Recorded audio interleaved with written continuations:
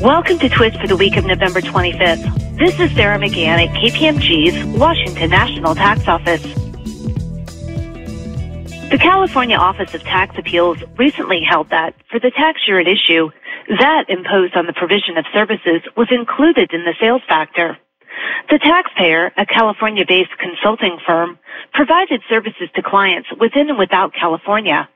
VAT was imposed and invoiced on sales of services to foreign customers.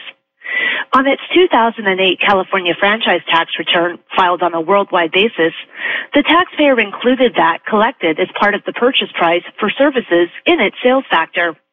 This increased the taxpayer sales factor denominator because the VAT was related exclusively to foreign sales. Upon audit, the Franchise Tax Board determined that the taxpayer improperly included that in the sales factor. The taxpayer protested the resulting corporate tax assessment to the Office of Tax Appeals.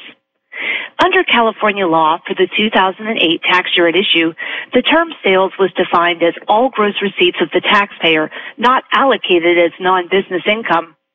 The taxpayer argued that all gross receipts should be broadly construed, consistent with prior California cases, to include the whole amount received.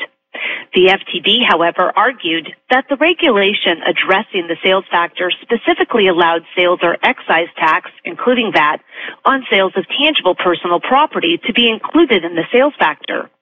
The regulation did not, however, include similar language regarding sales of services, meaning that in the FTB's view, such taxes imposed on sales of services were not included in the sales factor. After reviewing a number of cases addressing what was included in all gross receipts, the Office of Tax Appeals concluded that VAT and other taxes on sales of services should likewise be included in the sales factor. The Office of Tax Appeals noted that the use of the term includes was generally a term of enlargement and not a term of limitation.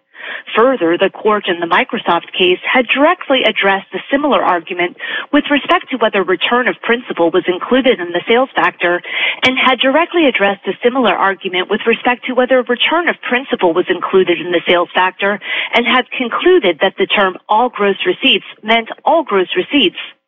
The Office of Tax Appeals noted that the sales factor statute was revised effective for tax years beginning on or after January 1, 2011 to adopt a new definition of gross receipts, and that this decision concerned only the 2008 tax year at issue.